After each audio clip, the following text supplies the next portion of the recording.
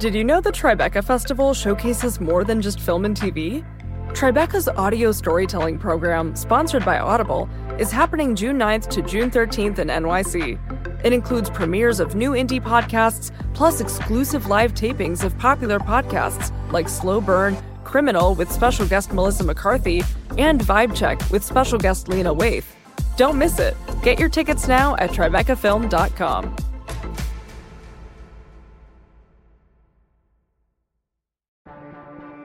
Get ready to laugh out loud at the Tribeca Festival, June 5th to June 16th in NYC. Experience hilarious talks, comedy specials, and feel-good films with your fan-favorite comedians like Hannah Einbinder, Judd Apatow, Neil Patrick Harris, Tig Notaro, and more. You have to be there. Get your tickets now at tribecafilm.com. The following podcast contains explicit language.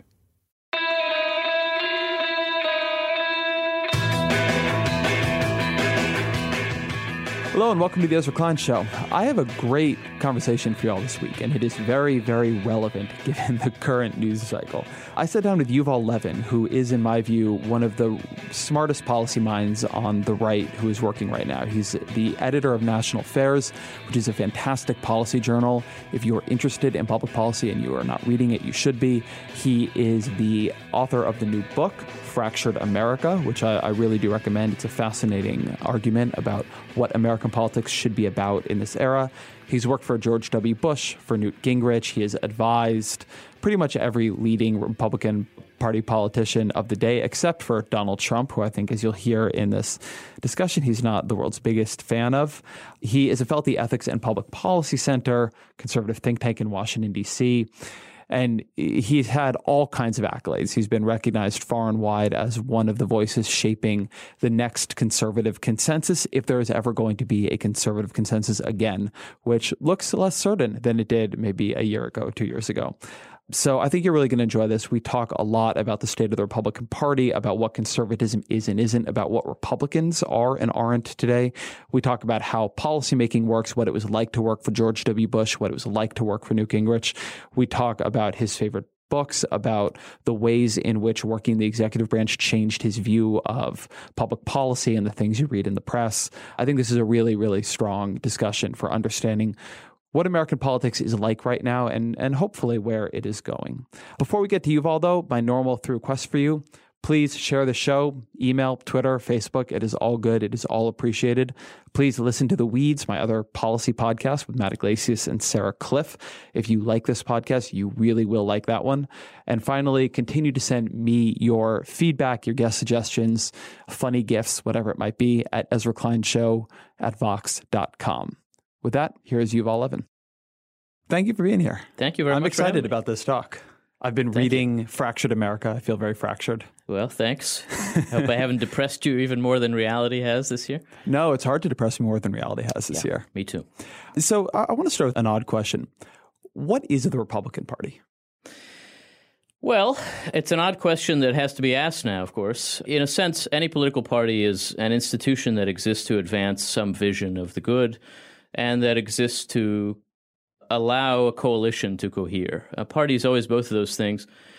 I think the Republican Party has thought of itself more in recent decades as the first, as a vehicle for a vision of the world, a vehicle for conservatism. In reality, of course, it's been at least as much of the latter, of holding together a coalition. I think some of the problems it's had is that its own leaders have not seen that as clearly as they might and have assumed that the Republican electorate is more of a conservative electorate than it's been. But, you know, the party is a political institution. Our constitutional system wasn't designed for parties, but it's lived with parties almost from the very beginning. Both parties are both of these things. They're vehicles for a vision and they're vehicles for a coalition. It's super interesting the way you put that. There's I don't know if you've seen this research by Grossman and Hopkins. I'm blanking on their sure. first They've got name. a great book coming out. Yeah, they do. And they marshal quite a bit of data to show this, that the Democratic Party is more coalition-oriented, more transactional. The Republican Party historically has been more, I think at least philosophically oriented, has more been about putting forward a vision. And then there was this year. And what do you think happened inside the party? Because when we talk about it as an institution, it feels like it as an institution changed, but it's very hard to locate where that change happened. You know, I have to start with a caveat, which is that everybody's answers to what does this year mean, what does Trump mean, basically amount to, I was right before this happened, and this proves it. And I'm going to give you an answer that sounds like that, too, and I apologize in advance. I think we're all going to learn more as time goes on. And if we talk about this a year from now, hopefully I will have learned something that I didn't think before this all happened. But let me give you the answer the only honest answer I can give you at this point. For a long time now, the political class of the Republican Party has had a view of its own voters that has been in error. It's looked at the base of the party's electorate as a conservative voting base, a very conservative voting base that holds the leaders' feet to the fire on allegiance to a very specific agenda. And it's basically the agenda that the party came out of the 1980s with. And that view of the electorate has meant that a lot of Republican politicians think that if they stray from that agenda, they'll get hit, and that they basically don't think they need to persuade their voters of their policy agenda. They think they can approach the Republican Party as an essentially conservative institution. The conservative movement, which is different from the Republican Party, has thought this way too for a long time, and so has had a possessive approach rather than a persuasive approach to Republican voters. And there have been people, and I've been one of them for about 10 years now, arguing that this is false, that especially the evidence of presidential elections should let us see that that's false. In other words, that the party that has nominated Bob Dole and George W. Bush and John McCain and Mitt Romney is not, in fact, an intensely conservative party, but is a party that is a coalition in which conservatives are one very important group that has to persuade the rest by showing them why what it offers should be of interest to them. But the party hasn't done nearly enough of that, and instead has let itself fall into becoming a vehicle for a very specific and, I think in some important respects, anachronistic agenda that came about by applying conservative principles to very specific problems in the late 1970s, but that's not updated its understanding of the problems. And what's happened is the agenda has grown further and further from the actual problems that people face. And it has been time for a while to apply those, I think, enduring principles to a modernized understanding of the country's situation and problems. That's what some younger conservatives have tried to do. Some of the people that have been called reform conservatives have tried to do, others too. But for the most part, the party has not done that, and the politicians have not seen that as in their interest. And so there really has been a growing distance between the Republican political class and the Republican electorate. And Trump, in a lot of ways, has shown that. He paid no attention to all those litmus tests that all the politicians thought they had to meet, really not so much out of a desire to show that they aren't valid. I think he literally wasn't even aware of them. And so he instead made a case that spoke to some of the anxieties that people had. I think he offered no solutions to those problems, but he at least articulated some of them as some people understood them. And the response of a lot of the political class, best embodied really by Ted Cruz, who lasted longest against Trump, was basically to go around saying, look, he's not a conservative. He's not your guy. And voters in state after state responded saying, yeah, he's not a conservative. What else do you have?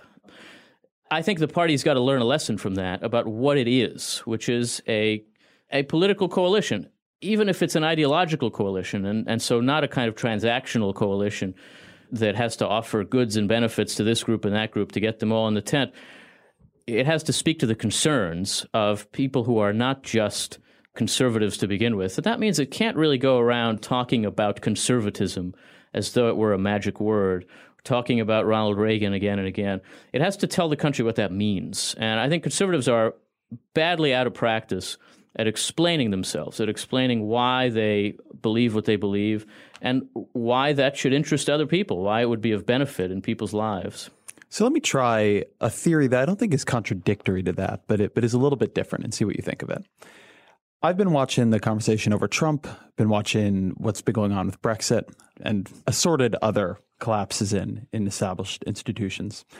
And something I keep seeing happen, which I think I see a little bit in that answer, but not as sharply as you do in other places, is a desire to transmute the pretty clear message of the electorate into an anxiety that is more technocratic, that can be filled with more of the solutions that, say, I, as a somewhat technocratic, policy-oriented guy, prefer. And one thing about Trump that I hear often is a real effort to take his message and make it about economic anxiety. My friend Brian Beutler, the New Republic, has this joke where he'll quote things from people called economic anxiety and just put racism in. And you don't have to go that far, but there has been a real, I think, clear message from Trump that says people are worried about, I am worried about immigrants, about Muslims, about disorder. And then I think that there are a bunch of folks who, not because they're conservatives, but in some ways because they have more cosmopolitan, elite cultural beliefs, who do not want to really have that conversation. And more so than I think Trump has had an agenda that spoke to people, I think he's been willing to unearth issues that both conservative and liberal elites prefer to not have be the issue, and that they continuously want to turn into, let's have another conversation about tax policy. Yeah, I agree with that in part. I think that to look at Trump as fundamentally expressing economic anxieties surely is a mistake. In fact, I think that Trump himself actually views these things as more economic than the voters who support him do. Trump talks a lot about trade. His voters actually don't seem to care that much about trade. They're much more impressed with the Muslim ban. They're much more impressed with the concern about immigration. If you look at sort of what unifies people who voted for Trump early on, before you could say, well, it's either him or Hillary, but people who actually chose Trump over other options, I think that these more kind of sociocultural things had a lot more to do with his appeal than anything economic that he said. And the economic things he said were never very coherent. They never spoke in any detailed way to problems people might face. So I agree with that. But it does seem to me that there's a difference between saying that these are real problems and they could have constructive solutions and saying these are economic problems. So that I think you would find, if you look at what some of the kind of younger conservatives said, some of the reform types that I've hung out with for the last 10 years have talked about, we've talked a lot about immigration. We've talked a lot about some concerns that are much more cultural than they are economic. I would say that we are fundamentally social conservatives before we are economic conservatives. And so in that sense, it does seem to me that some, only some, of the kinds of anxieties and concerns that we see channeled now in the Trump phenomenon are things that we do think could be addressed by a different approach to public policy. But there's no question that everyone in politics wants to take what voters seem to be saying and understand it as what I want. I would never claim to be immune to that. I'm certainly not. And it's what politicians do, right? That's actually kind of what it means to channel public concerns, is to try to turn them in a direction to which politics would have something to say, to understand the concerns voters are raising as a question to which there could be an answer within our system of government. And that always means distorting those concerns somewhat. I think there's no way around that. But it does seem to me that politics has more to speak to than simply economic policy. And that part of what you see around the world, part of what you see in Brexit, part of what you see in European politics, part of what you see in our politics now, is a resurgence of a kind of counter-cosmopolitanism. So you can understand that as a reaction against globalism or trade. You can understand it as a kind of cultural reaction against immigration and diversity. There are dark sides to it, and there are constructive facets to it. But it does seem to me that it is a kind of counter-cosmopolitanism to which conservatives have something to say. It's not that people are asking for us, so here we are. That's not what's going on. What conservatives have to offer is, A, more than what Republican politicians have been saying in the last decade or two, and would speak to some of these concerns in ways that are, I think, somewhat coherent. Certainly the left has something to offer to these concerns, too. What worries me, and really the essence of the book I've just published, is that neither the left nor the right is actually trying to do this very well at this point. Both of them are trying to ignore some key realities of 21st century life and to have an argument about whether we should go back to the high point of late 20th century conservatism or late 20th century liberalism, whether we should relive the late 1960s or the early 1980s. Neither of those is an option, and voters, even when they're attracted to one of these, understand, it seems to me, that those are not real options and that our politics is not speaking to the kinds of challenges they're really facing. I think there's a very plausible left-right politics of 21st century America, but it's not the politics we have. Let's talk a bit about that nostalgia argument, because on the one hand, Donald Trump is not the candidate called for by your book. On the other hand, you could barely get a better object lesson for your book than a guy who runs around saying, "Make America Great Again." Yeah. And it is, I've also said the "again" in that slogan is so brilliant. Make America great, I think you could easily forget about. Make America Great Again. It's like in the beer commercial when the guy says, "I don't usually drink beer, but." Right. Like the whole thing works because of that little bit. But tell me why you think that the two parties are so gripped by nostalgia, because having read your argument on this, I'm conflicted on it. I'm not sure that I'm persuaded, or at least I'm not sure I am clear on what a politics that did not use the past as a framework for thinking about the future would look like. Yeah, so I'm certainly not arguing for a politics that doesn't use the past as a framework for thinking about the future. I'm a conservative, so I'm even more inclined than most to use the past as a reference. But I think looking to the past for lessons is not the same as nostalgia. And part of what we're seeing in our politics now is a sense that we had the answer, we had all the answers at some point, some favorite point in people's own lifetimes that they can recall and think back to, and we gave up on it. When we gave up on it because the other party got in the way, basically. That's what both parties say to voters now. I think Hillary Clinton, in the interview that you did with her, literally said this. We were on the right track and we lost our way. About the 90s. About the 90s, yeah. And, she kind of has to say that about the 90s. A lot of liberal economic rhetoric now says that about the 70s or the pre-70s, and thinks that we lost our way with a kind of resurgence of excessively market-oriented economics in the mid and late 70s. Conservatives say this about everything that happened after 1989, and especially tend to say it now, of course, about the Obama years. I think a lot of what's at work there is a particular kind of overwhelming baby boomer nostalgia that has come to dominate our understanding of relatively recent American history in a way that makes it hard for us to actually learn lessons from the past, which I do think we need to learn. It's a nostalgia that looks at mid-century America, at the decades after World War II, as the norm, as the, in a sense, the ideal, but also the picture of what America ought to be.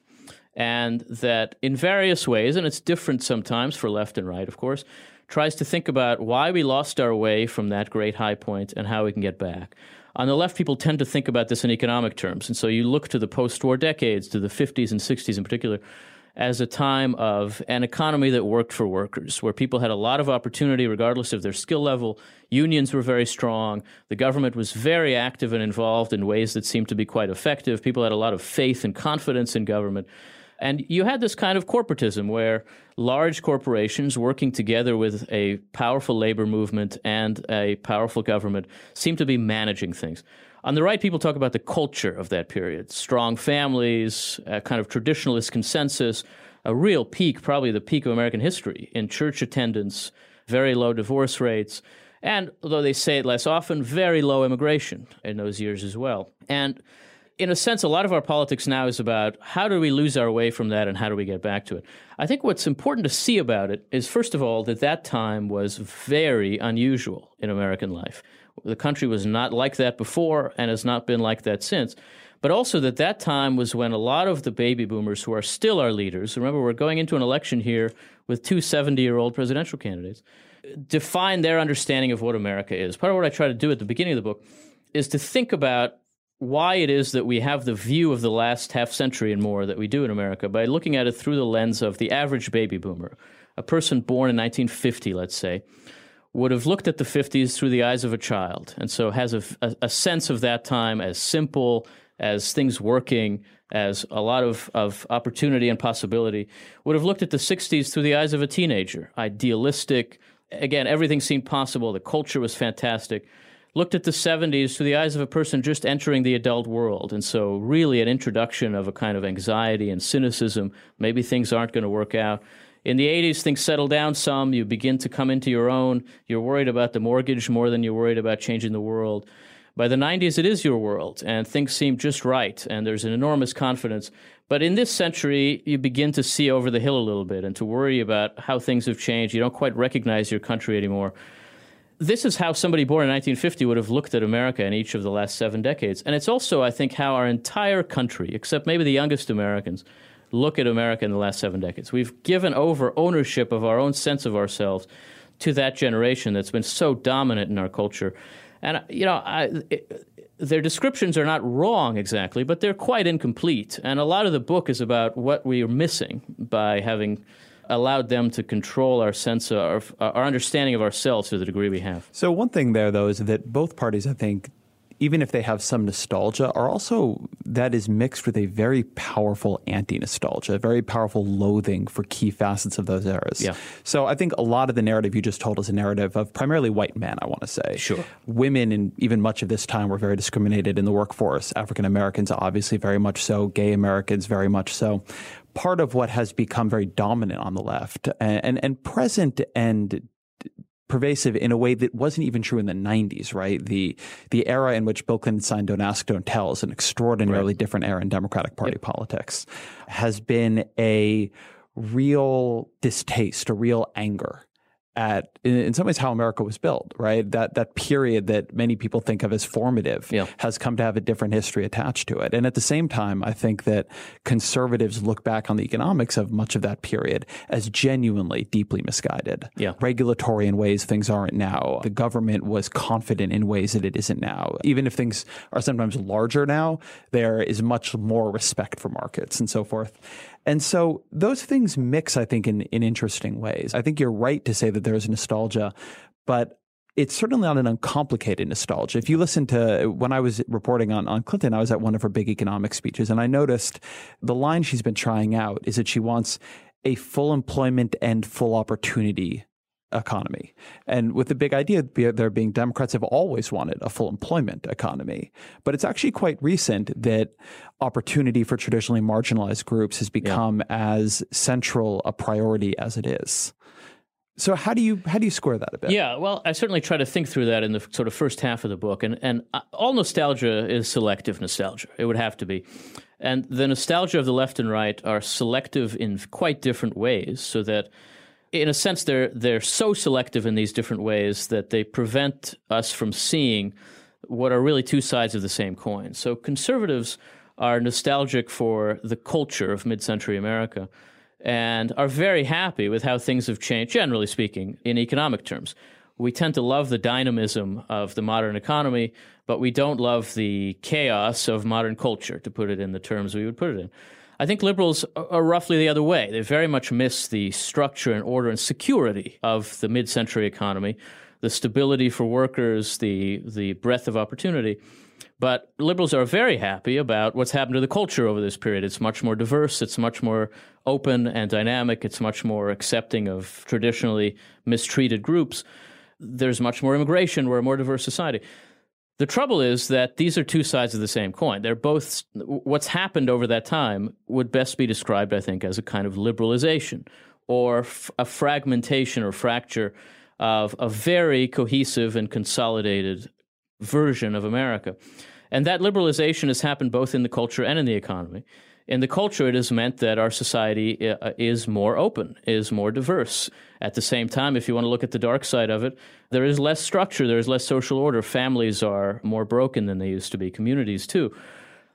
That can't be separated from the greater market orientation of the economy. It's in part a function of it. It's also driven it in part. And we are wrong to think about one side of liberalization and not the other, or one side of fragmentation and fracture and not the other.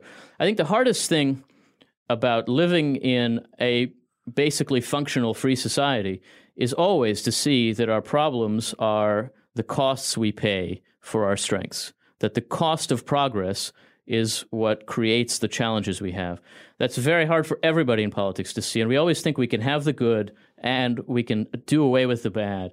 And of course, to some extent, we can do that. When we see the cost of progress, we change our understanding of what progress ought to be, of what it means.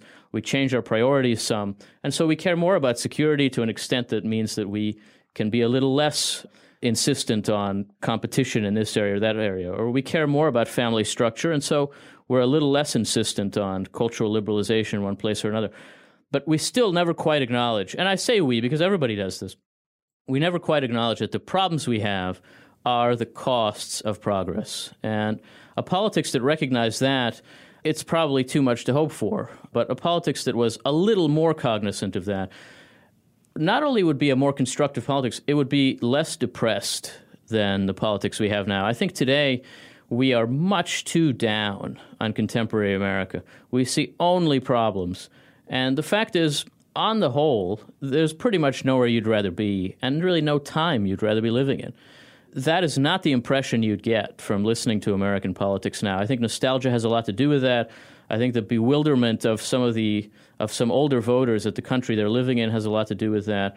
But the unwillingness to see that the dark side is the price you pay for the light side is always a problem. One thing that I think is difficult about drawing out that dark side is it is contested what the problems of the progress really are, right? So you brought up dissolution of families, and there are dimensions of dissolution of families I think everybody agrees are bad, right? Yeah. The number of kids growing up poor because they're in the single parent households, right. And On the other hand, there are aspects of this that are good. There is a real argument, particularly in socially conservative circles, about no-fault divorce, right?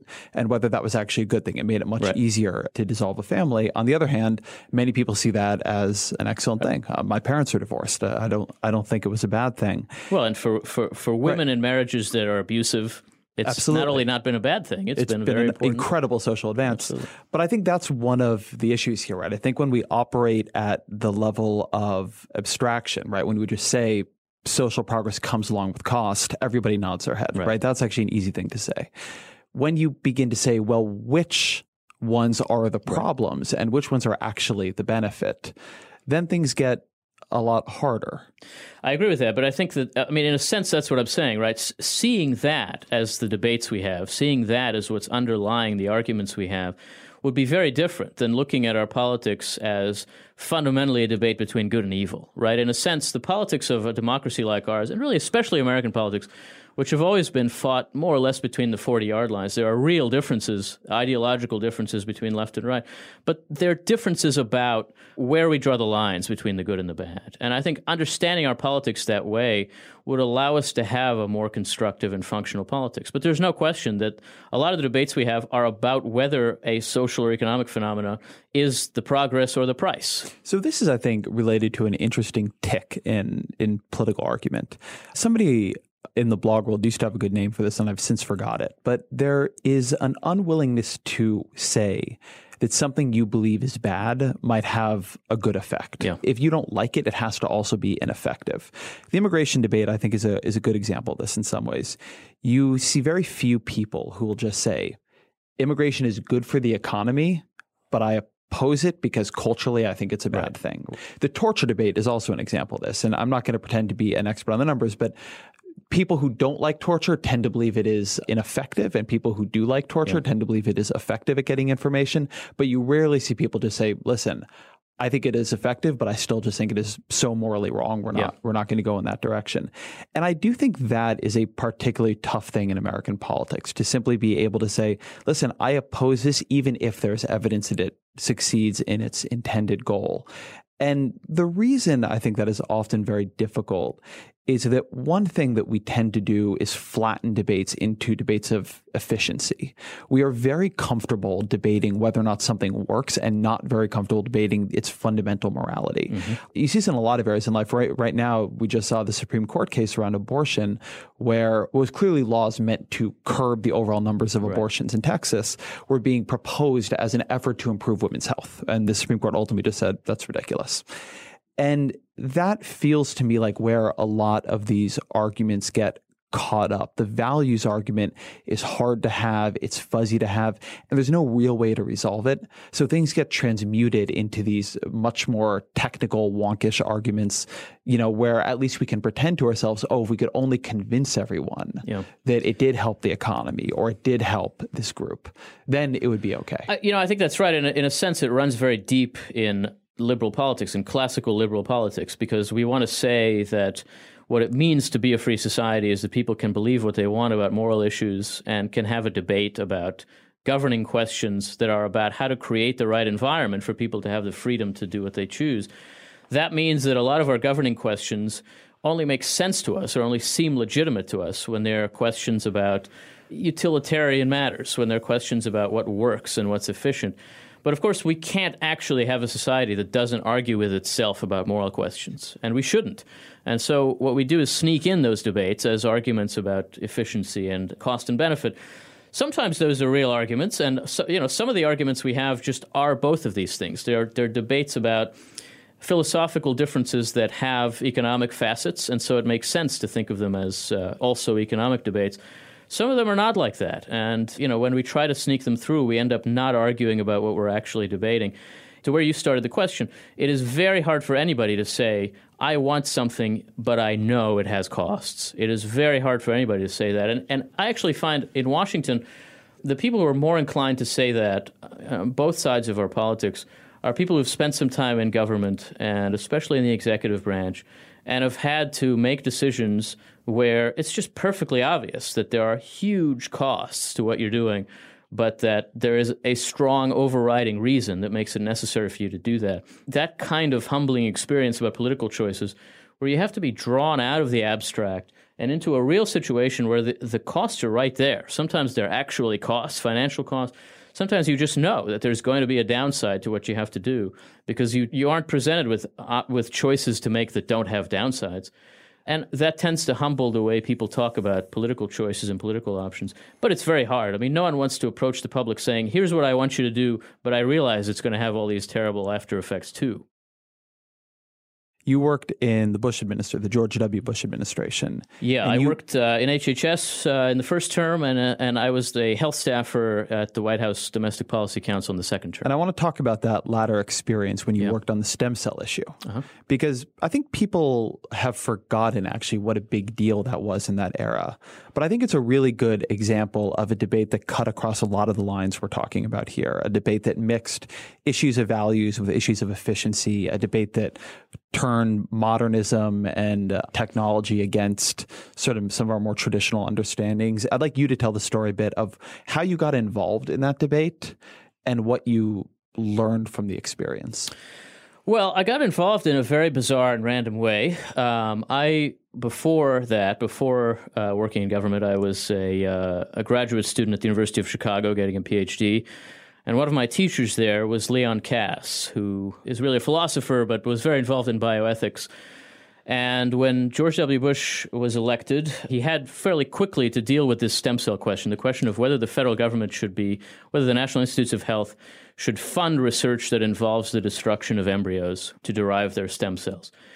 And President Clinton at first had said yes, and then had backed down a little bit when cloning became an issue, and basically left the question open for his successor. And George W. Bush ended up arriving, with help from Leon Kass, among others, at a solution to it that he saw, I think rightly, but not everybody thought so, as a kind of Solomonic compromise that said the federal government will fund research on existing lines of embryonic stem cells, lines that had been created by destroying embryos, but won't fund research that involves new destruction of embryos for research. The objection is straightforward. Can you say a minute about what that means? Because I don't feel like I fully understand the lines that have been. What is a line in this context? So basically, embryonic stem cells exist in lines that can be sustained over time. They recreate themselves. That's in fact what's so impressive about them. And so when you destroy an embryo and remove the cells from its nucleus, the embryonic stem cells that are so hyper-capable, it can become all different kinds of cells in the body, you can also keep those cells in a state that allows them to keep reproducing. And so once you've created a line of cells by destroying an embryo, that line persists. It continues to exist basically for as long as you want. And so when President Bush faced the decision he faced, there was a certain number of lines, it turned out to be in the neighborhood of 40 of them, that had been created in the previous few years. It was very new science that hadn't been around for very long, but those lines existed. And the idea was scientists can use those existing lines with federal money to do research on embryonic stem cells, but we would not use federal money to fund the destruction of embryos in the future. And so again, in a sense, a Solomonic compromise, because Bush didn't say no, you can't do embryonic stem cell research with NIH grants. But he didn't say, yes, you can use federal money to destroy embryos in the future. A lot of researchers were very unhappy with this as a practical matter because they'd created these lines not thinking this was all they were ever going to have. New techniques were always emerging. It was a very new science, and so they thought that they ought to have the ability to do more of this in the future. some people in the pro-life world were unhappy about it because it seemed to be affirming the past destruction of these embryos and saying, in a sense, there was value to be had from that past destruction.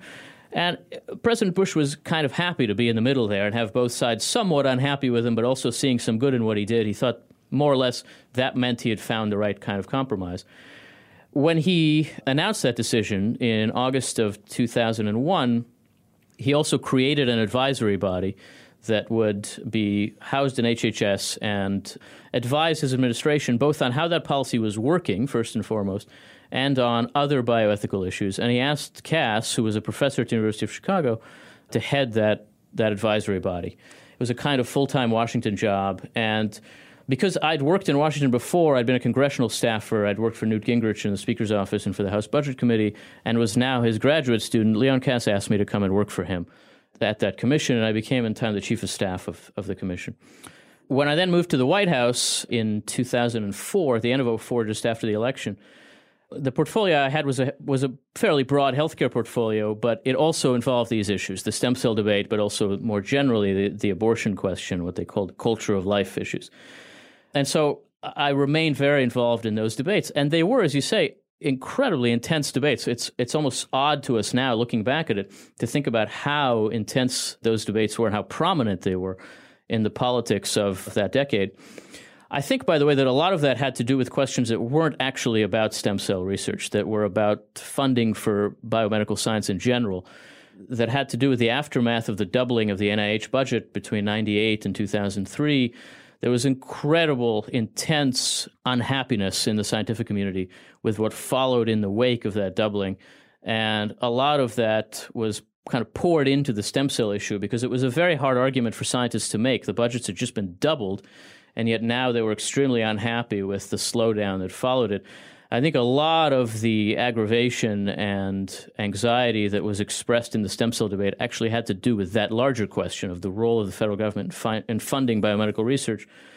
And researchers, frankly, allowed themselves to get dragged into making all kinds of assertions and statements about the potential of the science that I think they didn't really want to make and were not happy to see being made in politics. And looking back on that time now, I think a lot of people in the medical research world, and especially in cell science, are very unhappy with how their community functioned in that process. And, it really turns out that a lot of those claims were not well-founded, have not panned out. And now the Obama administration is willing to fund embryonic stem cell research, but there's not a lot of it going on. The cell science has moved in a different direction. Part of that began to happen because of a kind of second compromise that the Bush administration very much pushed, and I was in the middle of that, really in the second term, trying to find different ways of creating these, what they called pluripotent stem cells, cells that could become any cell of the body. And the White House was very unusually involved in pushing the NIH to fund that kind of research. I think it's panned out reasonably well, but there's a big story to be told about the place of the federal government in funding medical research that could be told around those two facets of the stem cell debate. What were you doing? Well, so I was a policy staffer in the White House, which means that, in a sense, what the policy staff does, the domestic policy staff in the White House is very small, and its job is essentially to communicate information in both directions, to structure the president's decision process.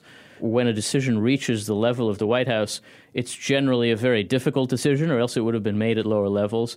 And the president needs to be informed by the bureaucracy that sits under him, by outside experts, and needs to have that decision formed into a clear yes or no question, or here are four options question.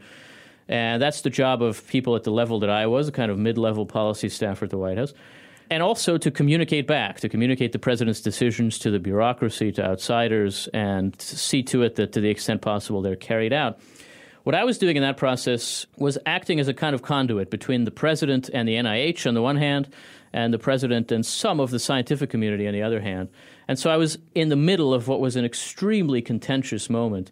And I would say I came to think by 2005-06 that a lot of that had to do with a bipartisan mistake in the way that the increase of the National Institutes of Health budget had taken place. At the end of the Clinton years and at the beginning of the Bush years, the budget, as I said, was doubled over 5 years and then returned to normal growth levels of about 2 or 3% a year.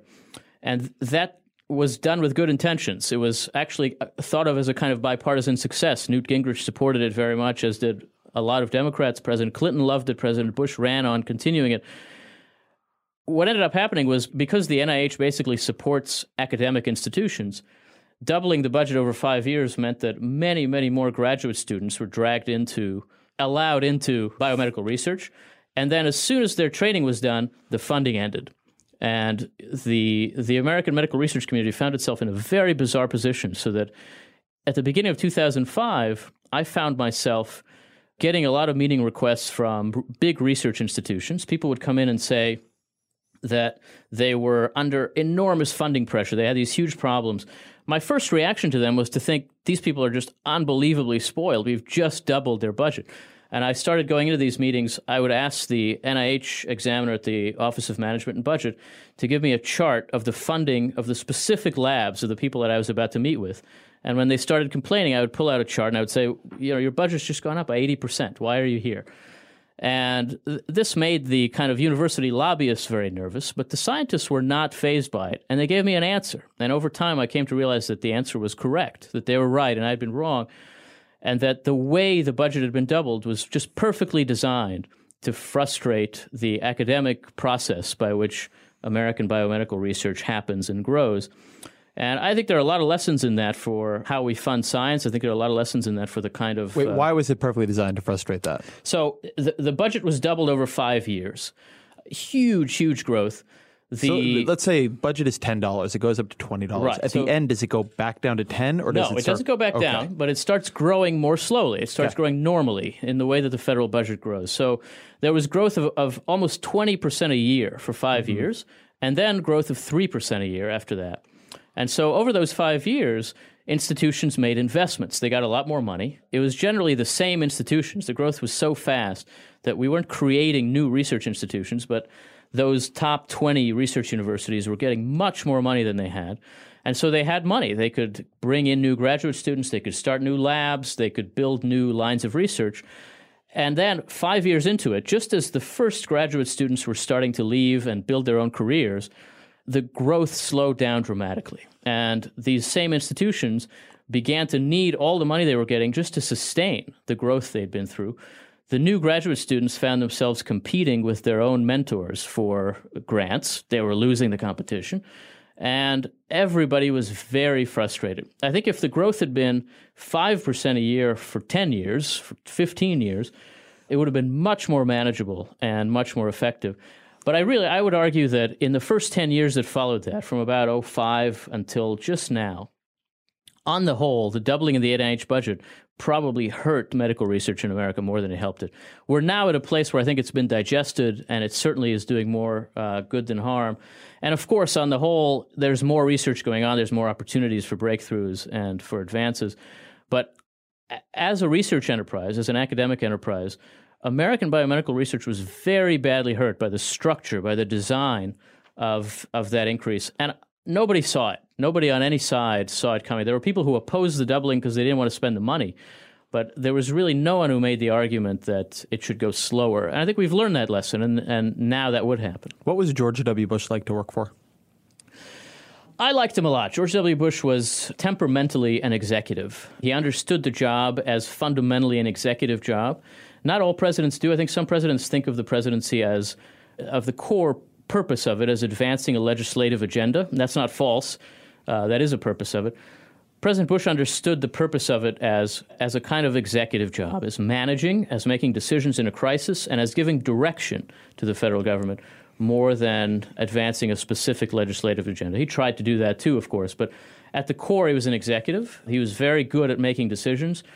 He was also very good at motivating the people who worked for him. You know, he had a kind of knack for it. He liked politics much more than President Obama does. Maybe not as much as Bill Clinton liked politics, but... Nobody likes politics as much as Bill Clinton likes politics. But he enjoyed it. He liked meeting people. He liked hearing what they thought. In a room full of people in a meeting, he knew who was too arrogant and who was nervous, and he would make the one guy feel terrible, and he would make the other guy feel better. It takes a real skill to do that. It's a kind of extroversion that in the policy world that I work in is just, we're all introverts. I enjoyed working for him and left very impressed with him. He governed at a difficult time and, was faced with a lot of difficult choices. I would say what I walked away with most was that you just have to be crazy to want to be president of the United States. It is an awful job. No easy decisions ever reach you. Otherwise, they wouldn't get to you. They wouldn't waste your time. Every choice you have to make is a lose-lose choice. You're faced with people who know a lot more than you do about the issue, and they disagree with one another, and your job is to decide who's right. And whatever you do, roughly half the country is going to be very unhappy with you. I'm glad there are people who are willing to do it, but boy, it is an awful job. Something that I really enjoy in your writing is that it is grounded in a experience with being in the executive branch. I think a lot of people don't have. Even people who worked in the executive branch, I think, often don't have it. So what did being there make you second guess about punditry, about the way we look at decisions made at the White House? What did you come out of there and begin reading and think, no, like this is just thin. This just isn't right?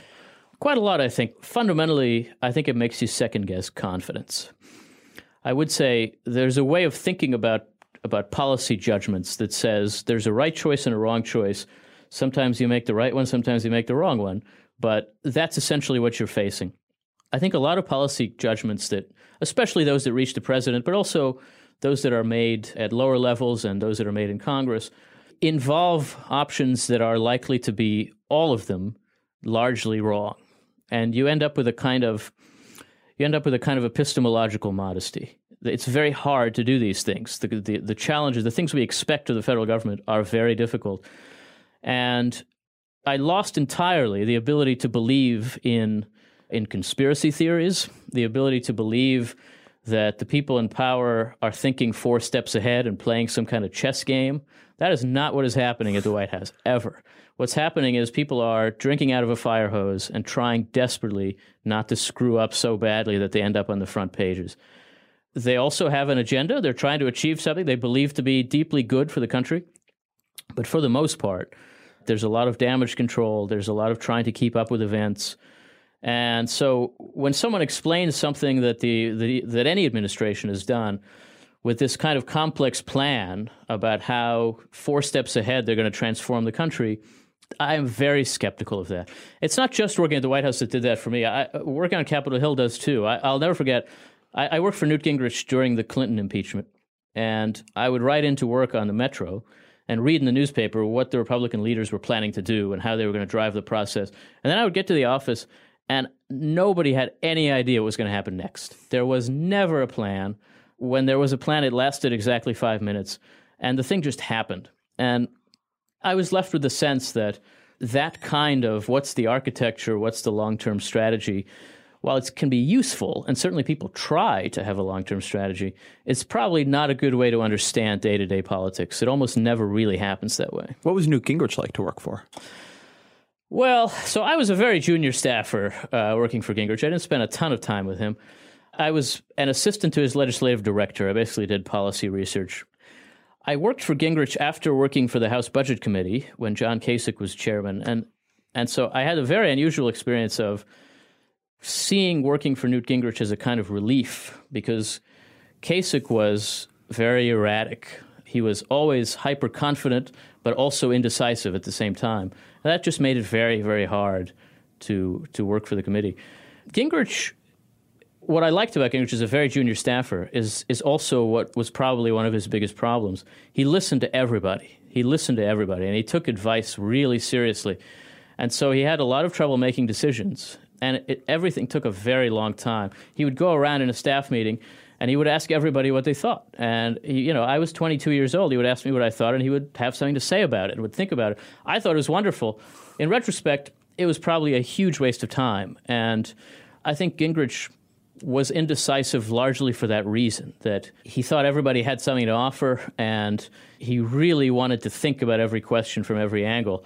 Now, Gingrich was also a sort of bizarrely intellectual politician. I wouldn't say he was all that well suited to being Speaker of the House. But, again, that intellectualism is something that appealed to me, so I enjoyed working for Newt Gingrich. How do you merge the epistemological humility that you learn working in government with the actual work of policymaking, and particularly the actual work of ambitious policymaking. Yeah. You can take an example on the left or the right here, but I don't think I've spoken with anybody who's worked in government who hasn't had some version of your experience there. The idea that folks there are not omniscient, things are very complicated, working through bureaucracy is very difficult. It colors everything. And then at the same time, the country does have big problems, and people come up with big solutions to those problems. The Hillary Clinton campaign has many very big ideas. You're a supporter of the Ryan budget plan, which would simultaneously reshape a very large number of our most significant and complex social programs simultaneously. So how do you hold those competing tendencies together? So for me, part of it has to do with why I'm a conservative, which is I tend to look for policy mechanisms that enable a process that lets people's choices drive change more than one that enables a process that lets expert knowledge drive change. Now, these lines are never perfect. Both of those are just caricatures, more or less. But I would say that one important difference between the way that people on the right and on the left tend to think about policy does have to do with whether you're empowering a kind of bottom-up process or whether you believe you have a reasonably workable solution and you want to implement it and see what happens. And so I think it's a little easier when what you're trying to do, when the change you're trying to implement is to put in place a system that would learn from its own mistakes and that would learn from people's judgments as it goes. But there's no question that part of the answer is also that you ignore your doubts, and that's a dangerous thing. And so you do come to believe that you have a better answer than what's there now, and fully recognizing that it's likely to be wrong in some important respects and maybe trying to design it in ways that wouldn't fail too badly when they fail. You can never do that perfectly. And a lot of what policymakers do is put in place programs that would require more confidence than they actually have. I think living with that recognition and thinking about public policy with that in mind helps, but it doesn't avoid the problem. And so we do make big mistakes. The thing that worries me a lot on that front is that, look, I've been running Vox for 2 years and a couple months. And in that time, what we have learned and what we've changed based on those learnings is dramatic. And Vox is not the most complicated project in the world. It is so difficult now because of how polarized we are about big legislation that passes to revisit and update things that the government is already doing. Yeah. Obamacare is one very big example of this, but you can really go to anything. It's very difficult to open up Social Security and make small changes to benefit packages just to tweak things to make them make more sense. It's very difficult to go into the way the different agencies run their programs. I mean, the Transportation Department is difficult. It's difficult to go in there and try to figure out what's going on and look again at how we're doing grants. And somehow revisiting that is not, or somehow trying to think through the process by which we revisit things like that, it's not really on anybody's agenda, but it feels to me very important. It feels to me, honestly, a little bit more significant sometimes than which kind of policy we choose, because we seem to have really, whether we've lost it, whether we ever had it, I think is an open question. I do know a lot of folks who argue that we did more technical fix packages 30 years ago than we do today. But it does not seem to be recognized as a problem in the way that it feels to me like it needs to be. I do think there's a lot of truth to that. I also think part of the problem is that some of the challenges we're dealing with, some of the governing failures we're dealing with, have to do with programs that were enacted in a very unusual time in American politics when there was a very broad consensus. Basically, in the wake of the 1964 election, the Democrats had the presidency with a huge mandate, the biggest since the early 19th century, and they had supermajorities in both houses for a brief time. But they used that time to enact programs, especially our large healthcare entitlements, that our system normally would not have been able to enact. And that means that once our politics got back to normal, it's been very difficult to change those programs because you're never going to have the same majority on either side, for either people who want to build on that or people who want to dramatically alter that. One structural change in the way Congress works that would make some difference on this front is actually requiring programs to be authorized before they can be appropriated, which is a very dull and boring thing to talk about, but I think it's enormously important. Technically, that's required, right? But it never actually happens. Explain what you mean by that, because I don't think people are going to pick up on Congress basically creates public programs in two steps. It authorizes them. That is, it creates the program, sets up the rules, what it's supposed to do, creates a new office, or eliminates old ones.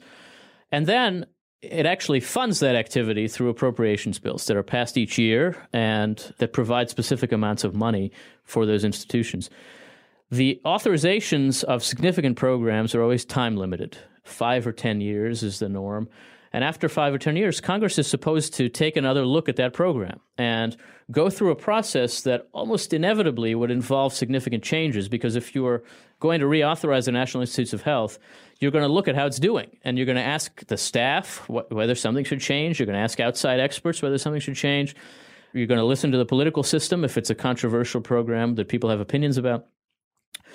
But those reauthorizations just don't happen. Congress, at the moment, really for the last 20 years, I would say, is just not functional enough to enable that to happen. And so the NIH is an example I happen to know a lot about. The NIH went more than 20 years without a reauthorization. And there was no question that there was a lot of duplication, that there was a lot of crazy overhead. This is an institution that's supposed to keep up with changing biomedical science, and it had failed to do that completely. And the reauthorization didn't happen for a variety of reasons, but some of it has to do with the kinds of pressures you're talking about, which is you're a member of Congress who wants to change how the institution works. There aren't a lot of people out there in the public, in the electorate, who care about that or know anything about it. There are an awful lot of people in the research world who live off the current program and don't want to hear about it changing. And so the easy thing to do is just leave it alone and try to make changes at the margins.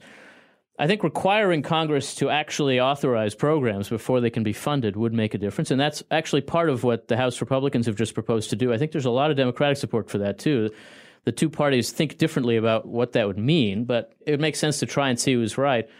But generally speaking, I quite agree, and it's why I'm drawn to policy mechanisms that create a system, that create a market, that create a venue for decision makers relatively close to the ground to make decisions that matter and make decisions that have an effect on how resources are moved. Because I don't think we're likely to get it right once and for all in a federal program. And so the way we ought to use the resources of the federal government is to enable decisions to be made closer to the ground that allow for change. That's never going to work perfectly either, but it might work a little better. So in terms of the broader, how does Congress act? How does it authorize? How does it reauthorize? The issue I have with just putting in play an idea like that is that we have not just created, in terms of how the Constitution set up the government, a system where it is difficult to get things done, but we have crusted onto that a lot of secondary mechanisms to make it very hard to get anything done.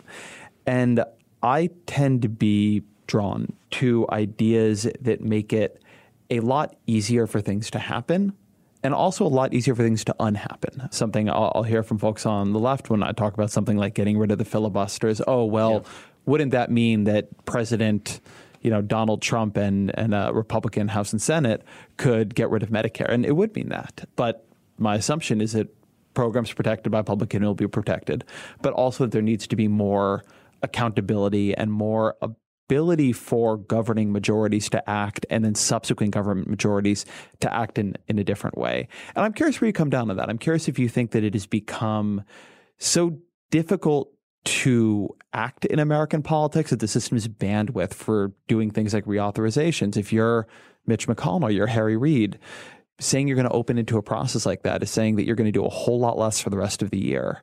Do we need to have in a government this complex, a country this complex, a more, and I use this term advisedly, efficient legislating equilibrium?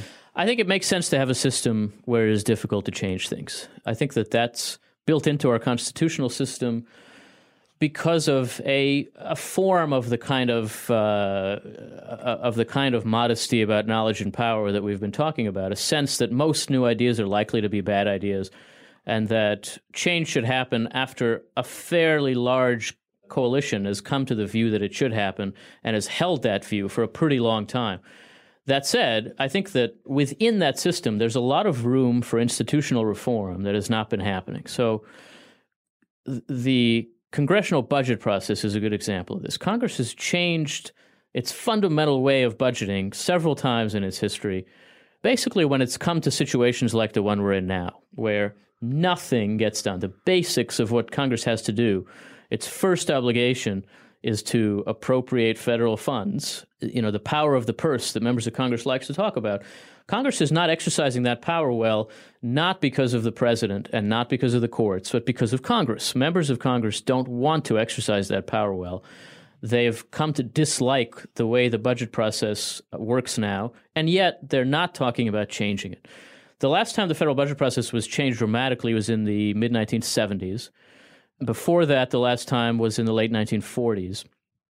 And about the same amount of time has passed. I think we've gone through a kind of generation and a half of the 74 budget process, the 1974 budget process.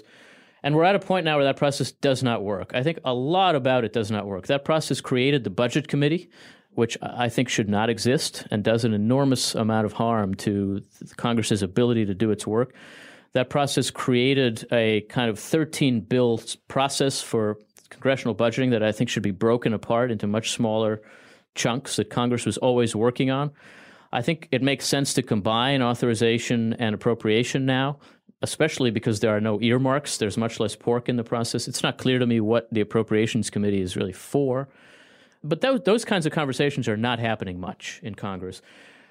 I do think that we're likely to be entering a time when there will be more institutional reform in Congress, exactly because it isn't working. And it hasn't worked for a long time. And if you think about the way Congress used to pass big bills in the modern era, the last bill that passed that way, where you have a weird bipartisan coalition, committee chairmen and ranking members are doing the pushing, and the thing ends with a strange signing ceremony, strange to us in our polarized age, where leaders from both parties are standing behind the president, and leaders on both parties are criticizing the bill on the outside.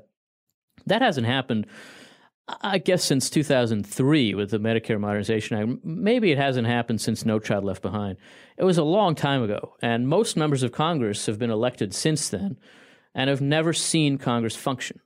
We've passed big bills since then, but they've passed in ways that even their champions would acknowledge have been dysfunctional. And so that seems to me to call for pretty fundamental institutional reform, especially of the budget process. There's some talk about that, but I think it'll take some time.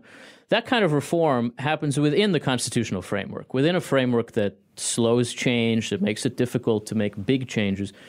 But that kind of change needs to happen within that structure, or else there's no change. And that's certainly not what our constitutional system envisions. Let's say that in this election, Donald Trump loses to Hillary Clinton. Say loses by 6 points, a reasonably significant but normal margin. What do you think happens in the Republican Party after that? Yeah, it's an awfully good question. The only honest answer is I have no idea. I think that there are a variety of schools of thought about that. If you talk to members of Congress, most of them would implicitly say that what happens is a kind of return to what they've considered normal, to a kind of pre-Trump, more or less pre-Trump politics. And part of the reason for that is that they live with two Republican parties. They live with one Republican Party that below the level of the presidency is the governing party of the country, is very dominant in governorships and state legislative seats, at the moment also in Congress. And they have 10,000 elected officials. None of them is Donald Trump, and really none of them is much like Donald Trump. And they think that party is still there. So if this stops at the presidential level, that's the party that comes back. I think that more would change than that. I think that the lessons of this campaign season will sink in over time. I would not pretend to know what they're all going to be, but I think that there would be lessons about what the party offers its own voters, what the party offers the country. An optimistic take on that, from my point of view, would be that there would need to be a kind of modernization of the party's understanding of the country's challenges, that there would be a generational change. There's a huge difference between older Republicans and younger Republicans among the elected officials, I think also among voters. And that kind of generational change could be a good thing. Let me stop you on that real quick. What do you think is the difference in your experience between older elected Republicans and younger elected Republicans? The core difference has to do with whether your political consciousness was formed in the Reagan era or after. Many Republican politicians, those over 55, 60, but especially even older ones, really live with a kind of Reagan-era sense of who the voters are, what the country's like, what the party's for.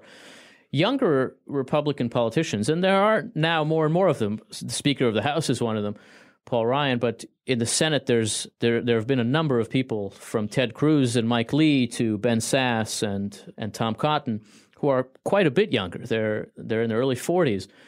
And they are much more at home in 21st century America. They don't look at the country and first and foremost say, I don't recognize my country. This is their country. And they're, for that reason, a somewhat different kind of conservative. They're less inclined to just repeat the policy agenda of the 1980s. They're looking for ways of applying conservative ideas to 21st century problems. Mike Lee is a great example of that. Mike Lee, in some ways, is the most conservative member of Congress, and in other ways is the most impressive policy entrepreneur among the Republicans. I think those two things are connected. It's not that being younger means you're less conservative. It means you have a different attitude about what the purpose of politics is and what conservatives might have to offer. The difference is enormous, and it's not just about the politicians. People my age, I'm 39, people my age and younger don't watch Fox News at all, haven't in years, don't live in quite the political culture that seems to be defining this presidential race, and on the whole are mystified and horrified by what's going on in this presidential race. I think it speaks to an older culture. Now, something like that exists on the left. I think there's a big difference on the left, too. It's a different difference, and it's one you'd know better than I would. But it does seem to me that it's happening more on the Republican side among politicians just because Democrats have been in power over the last 8 years, and a lot of their talent has been drawn into the executive branch. So you don't yet see it in Congress. There are just more younger Republicans in Congress than younger Democrats. But that'll change over time. I mean, it's interesting that this year what is clearly a different consensus that exists among young Democrats was channeled by Bernie Sanders, who is not himself a young Democrat, but led a movement that even more so than Obama's challenge to Hillary in 2008 was powered by younger voters. Yeah, no, I think the generational difference is huge, and it has to do with something we talked about before, that our self-understanding of America is incredibly dominated by baby boomers and by a kind of baby boomer story about America. And my generation, the children rather than the grandchildren of the baby boomers, have just lived under that shadow. I think younger Americans than that, the ones just rising into politics now, are just not going to put up with it and don't see why they should. And the boomers are retiring and are less of a force all the time. I think we're going to see a generational transition now. Now, it's not going to be directly to 18-year-olds. It's actually going to be a transition into that sort of Gen X political generation. But the change will be pretty dramatic, it seems to me. At least the evidence so far suggests to me that it'll be a big difference. What is the most interesting policy idea you've heard on the right and on the left in the last couple of years? I think the most interesting thing going on the left is probably the debate about a guaranteed minimum income. It's not a new idea, and in fact, there have been debates about it several times in our history. I always tell people, if you look at the fall 1969 issue of the Public Interest was devoted to a debate about a guaranteed minimum income. And it's a very familiar debate. It's the same debate. But circumstances have changed, and I think that argument now on the left is a very, very interesting argument. The idea itself is interesting, and the debate that's being had about it is interesting. On the whole, the left has tended to want to double down on a kind of great society vision of how public programs work. I think the UBI is quite different than that and suggests something interesting about what might be coming. I think there are also ideas about offering public programs as options in private markets. That's a very interesting debate on the left and in some ways very promising. On the right, I think a lot of what's going on is about making subsidiarity real. That is about using public policy, including at the national level, to enable experimentation at the local level. Now, in the abstract, conservatives have talked about that forever.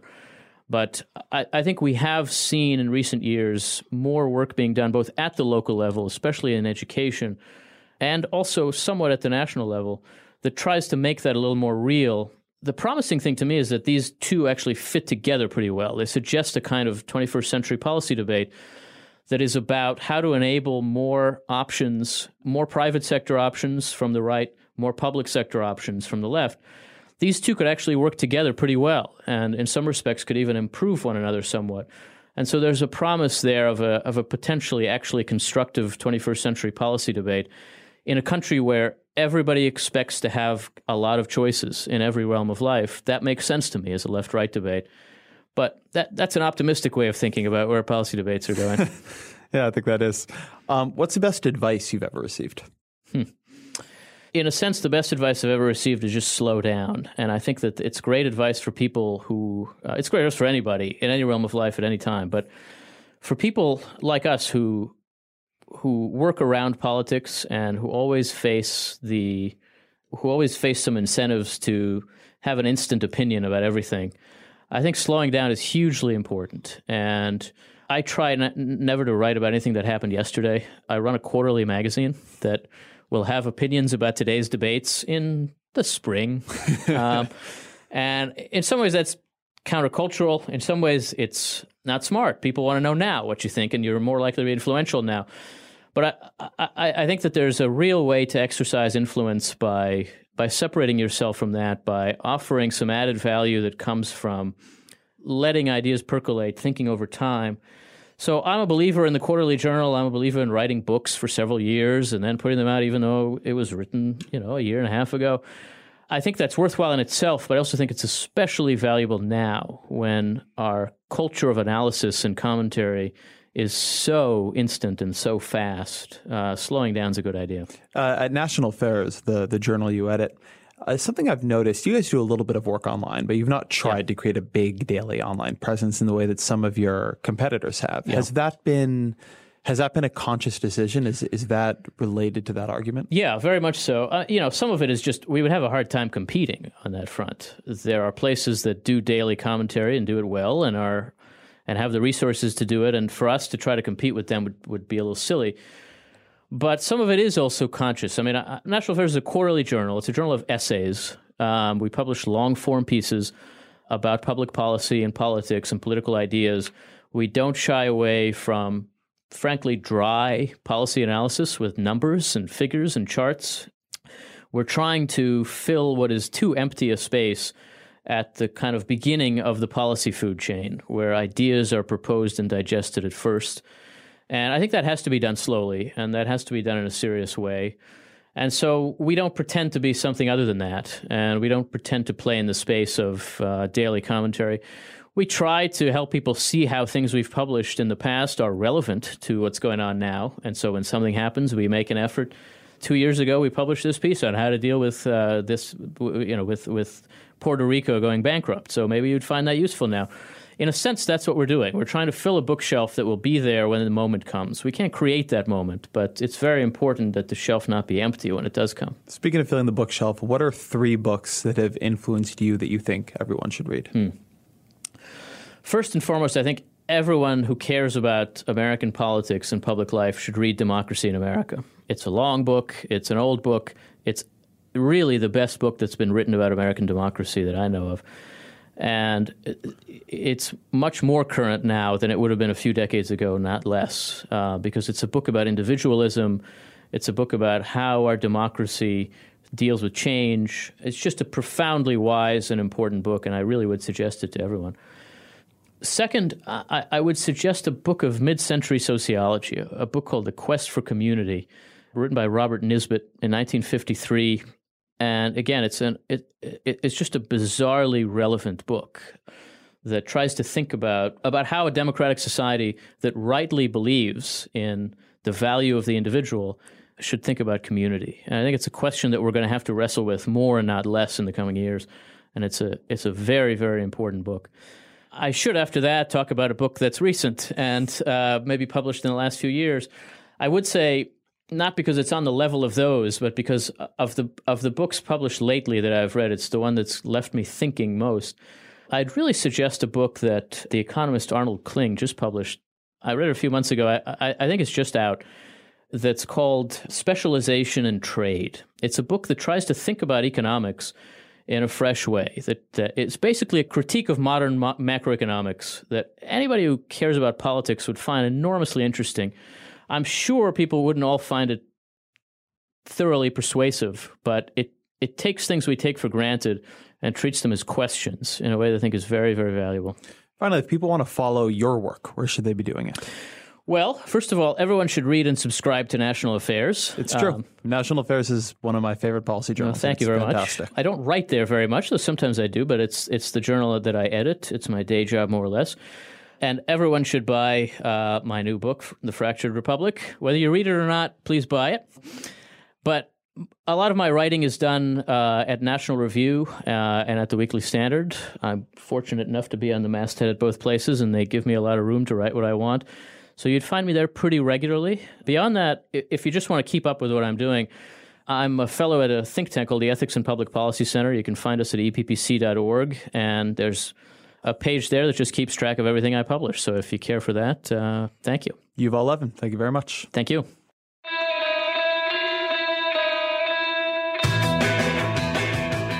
That was Yuval Levin. Thank you to him for spending the time, to all of you for tuning in. Thank you to my producer, AC Valdez. This is a Vox.com and Panoply production, and I will see you next week.